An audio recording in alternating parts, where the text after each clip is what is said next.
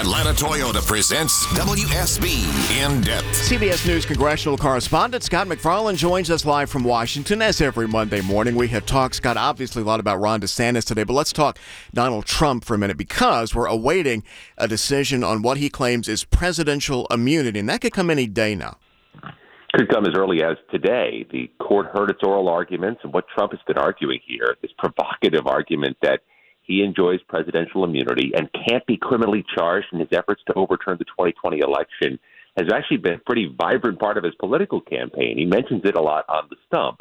But no matter what the court rules, the losing side is likely to appeal to the U.S. Supreme Court. And this March 4th trial date, which is just 6 weeks away, is very much in doubt. This thing could slide well into 2024. All right. And meantime, a former Trump administration figure, Peter Navarro, could be off to prison for contempt of Congress.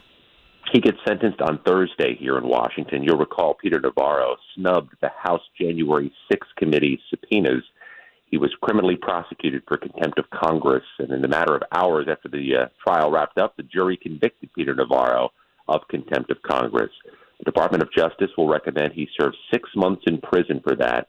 I can tell you two things for sure. Each time Peter Navarro walks into the courthouse here, it's a circus of protesters, counter-protesters, and Navarro saying some provocative things. And the other person convicted on this same charge, Steve Bannon, was sentenced to prison, but is appealing, and so far has been able to stay out of prison pending that appeal. All right, and something to watch for later this week. It's possible the good old former Congressman Santos, he might cop a plea. He's back in court tomorrow.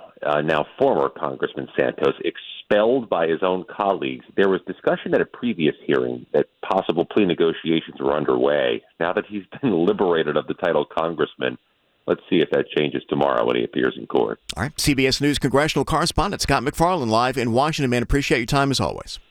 Thank you. All right, talk to you next week.